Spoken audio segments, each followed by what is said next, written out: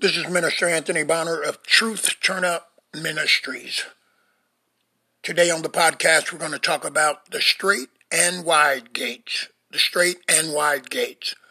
A moment of prayer that God may give us a spirit of reception, a spirit of openness to receive a word that has challenged man since the beginning of time, a spirit of word that is sent to disrupt, destroy, so that it may develop and bring forth a supernatural existence, a supernatural dependency, and a supernatural manifestation of God's unmatched, unsurpassed power in your life, in the realm of influence in which He's placed you, that others may be blessed by your testimony, by your surrender, by your relationship with our Lord and Savior, Jesus Christ. Dear God, oh Heavenly Father, we thank you on today. We ask that you bless this word, that you allow it to touch us in the innermost parts of our being, that our minds may be renewed, that our pride may be destroyed, and that the meekness of a child may come forth, that we may grasp unto you and walk with you hand in hand through this fallen world in a more purposeful, in a more productive existence, that your light may shine in the darkest places, and that the most broken and bruised people may be blessed, may be healed, and able to rise up and reciprocate the exact same thing that they've received in the lives of others, that you may be glorified. In Jesus' name, amen. The straight and wide gates. We're going to come out of chapter 7, which those of us who know the word, or are familiar with the word, I should rather say, is one of the most famous teachings in the Bible from the Beatitudes of Jesus, better known as the Sermon on the Mount, chapter 7. We're going to look at verses 13 and 14 primarily, because they reference what we're talking about, what our subject is, the straight and wide gates. Verse 13 reads, "Enter ye in at the straight gate, for wide is the gate, and broad is the way that leadeth to destruction, and many there be which go in thereat." Verse 14, "Because straight is the gate, and narrow is the way which leadeth unto life, and few there be that find it." This is so profound because when you get into religion and you get into denominations and you get into the modern day church as we know it, these teachings are glossed upon. They're lightly touched. They're not given the full in-depthness of their seriousness toward living a purpose-filled life, the seriousness in swaying back and forth, being tossed to and fro by the opinions and by the culture and the destruction that it can bring not only upon you, but upon your family, upon future generations, upon everything that has to do with you. Jesus Christ is laying it out as plain as day, but you only get the revelation of it through a surrendered relationship to Him, because you can hear it and not hear it. The Bible is very clear. Let he who has ears to hear, let him hear what the Spirit is saying unto the church being the physical body, the physical habitation, the physical temple of man, which God desires to inhabit, to dwell in, so that He can speak through, that He can move through, that He can come into the earth and restore it to its original purpose. So verse 13, let's just break it down a little bit and try and redeem this time and maximize it so you get the most out of the time that we have together. "Enter ye in at the straight gate." Here Jesus is talking about the straight gate. Straight, S-T-R-A-I-T, not as we know the word straight, meaning direct, undisturbed. We're talking about the straight gate. And this definition of straight is used in reference to a situation characterized by a specified degree of trouble or difficulty. The straight gate, meaning this path that if you decide to pick up your cross and follow Jesus Christ, if you decide to deny yourself, you're going to be put on the straight path toward the straight gate, which is to develop you. It's to strip you. It's to strike you. It's to shine you up. It's to make you bright so that the glory of God can come upon you.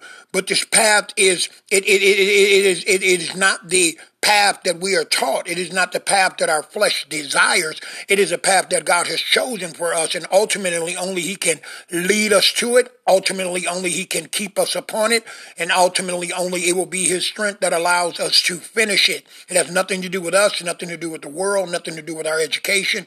It has nothing to do with anything that is external. It is all a supernatural work that is originated within and that is finished within. It is a personal decision between you and your Father. It is a relationship. You can sit under doctrine until you're blue in the face. Doctrine does not change men. Doctrine should give you a understanding to count the cost to go into a deeper relationship with Jesus Christ, to get revelation. And this is where the change comes. It's when the anointing, when the Spirit of God, when the Holy Spirit is allowed to have free reign in you, that you begin to get this revelation and you begin to allow the Holy Spirit, this transformation process to start deep within you. So you enter ye in at the straight gate, for wide is the gate, and broad is the way that leadeth to destruction, and many there be which go in thereat. That is amazing. I mean, I had to take a second there because that is always shocking when you read it, because when you look at wide is including a great variety of people or things. It's wide. So it can encompass a lot of things that could look like it's the real deal, but really it is a counterfeit, or it is a carbon copy, or it can be sent from the enemy, but it looks real because it's on the path. It's on the path of a wide range of opinions, a wide range of thought, a wide range of plans, a wide range of different paths to get to a destination that you believe in your heart that God is leading you to. But Jesus tells us here, he said, broad is that way. And he said that way leadeth to destruction. Now, we know what destruction means. Destruction is the complete annihilation of potential. We see that in America, in our jails, in our cemeteries, and even in many of our youth and our young men, and even in our elders, because they've taken the wide path, not the straight path, not the path that challenges you, not the path that is uncomfortable, not the path that you can't control. This path is decided for you. You just surrender to it. And in this path, there has to be dependency upon Jesus Christ, and you're not going to pay $80,000 or $150,000 for this education. No, you're going to pay everything. It's going to be blood, sweat, and tears. It's going to be persecution. It's going to be confusion. There's going to be tears. There's going to be hurt. There's going to be pain. There's going to be isolation.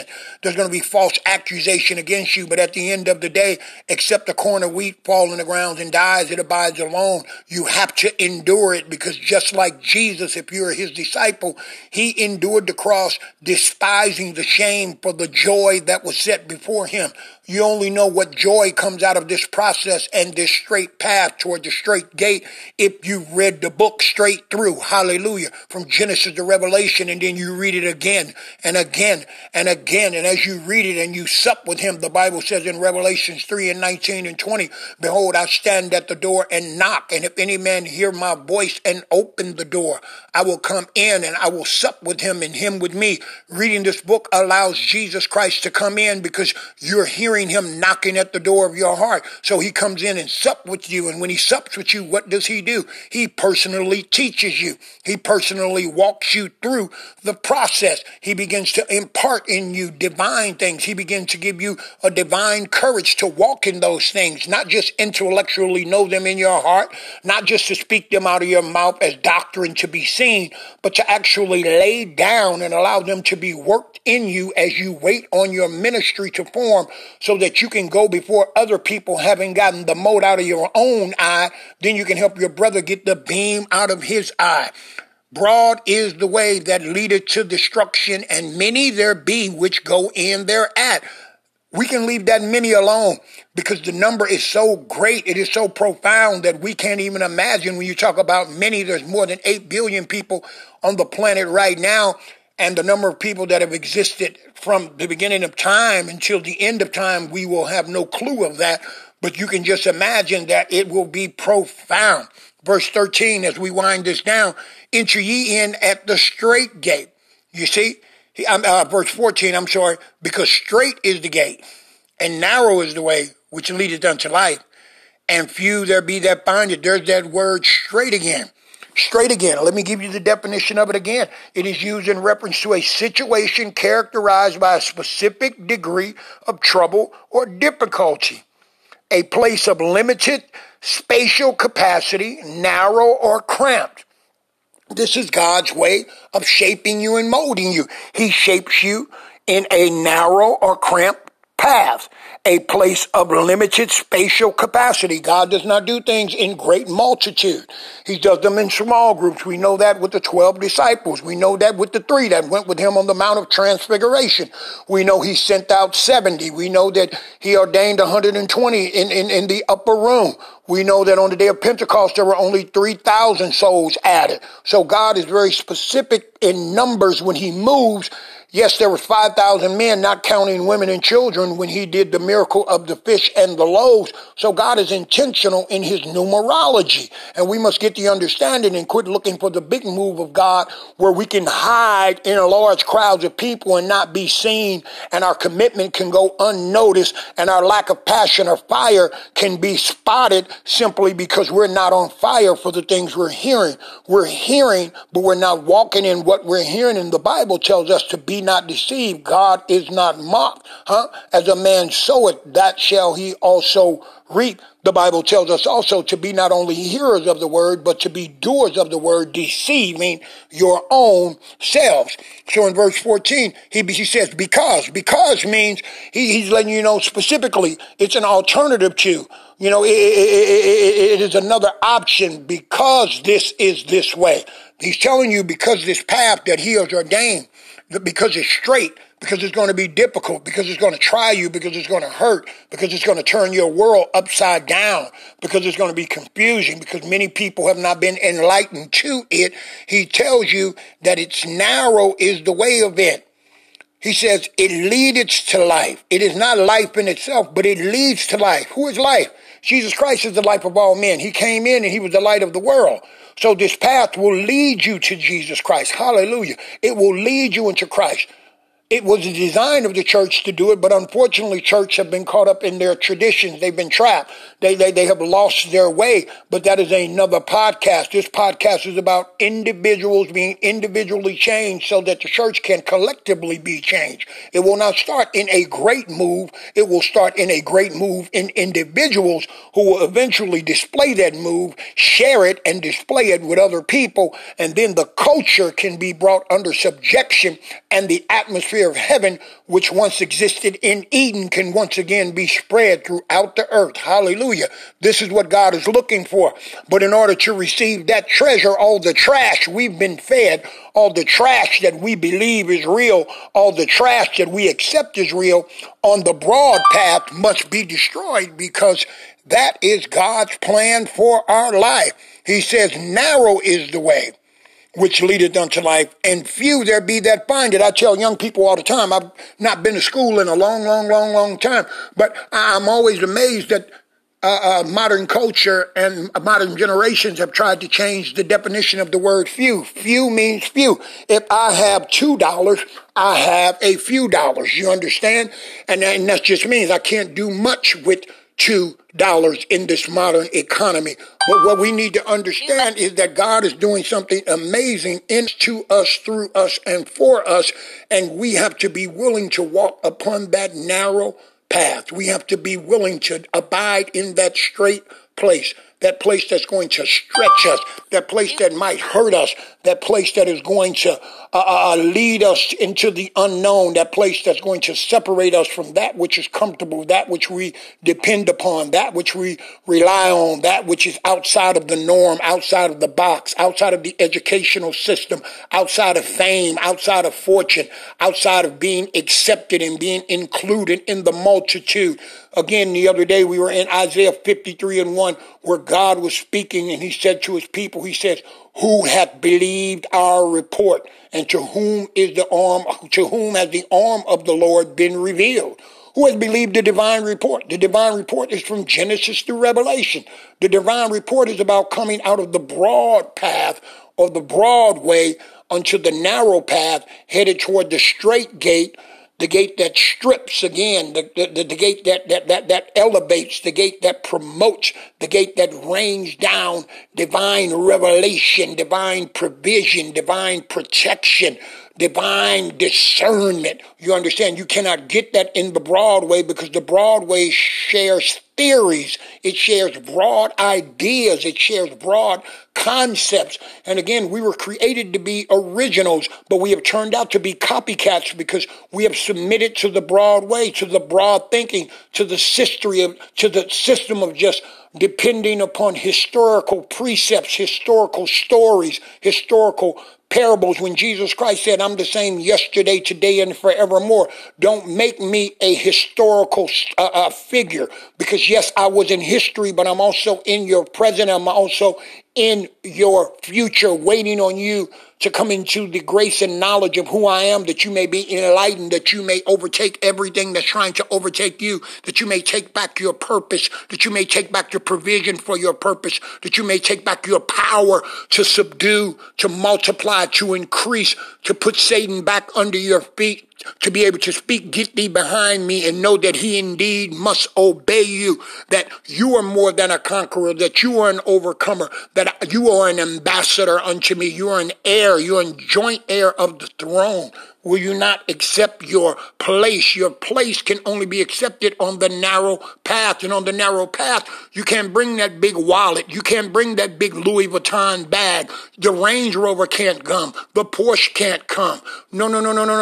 All those shoes, all those dresses, all the bling bling, all the people that you're attached to, they cannot come because there's a limit capacity. Few there be that find this path, because the path is disguised, you understand? It is hidden. It must be revealed. You cannot study your way into this path, because the divine things of God, they're hidden from the wise and the prudent. You understand? They're set apart. It is a heart thing where you may not even need heart surgery, but you lay down on the table anyway and you say, Lord, thou knowest what is best for me. Search my heart, try my heart, fix my heart, heal my heart. Oh, hallelujah. This is the plan, not just for a people, it's for all people. It's for whosoever will. And God is waiting on us to do it again. That's what we need to say in our prayer time when we're sitting back and say, Lord, let's do it again. Count me in the number. I want to be counted in the number of saints that come marching into your glory now in this life and in eternal life. Do you understand? I don't want to be caught up in the traditions, the regulations, the rules, the stipulations of men. I want a divine encounter. I want what Jesus Christ did on the cross to bear fruit in my life. I want a real testimony of it. I don't want just theories. I don't want secondhand opinions. I don't want any of that. I want to touch me again, Lord. Touch me again, Lord. That should be our desire, because only when we allow him to touch us in the most precious places, like Abraham did with Isaac, will the path be illuminated. Will the trees fall back? Will the vines be severed? Hallelujah. And then you can walk into his presence, into the Holy of Holies. And then you can start your journey fully on the straight path and avoid the wide gates, where destruction is a surety and a certainty. May the Lord bless us and give us the strength to have the courage, the will, and the trust in his finished work to find this path, to walk this path, and to endure all that we must to finish our race for his glory, and to forever live, abide, and reign with him in the world to come. It's in Jesus' name I pray this for us all.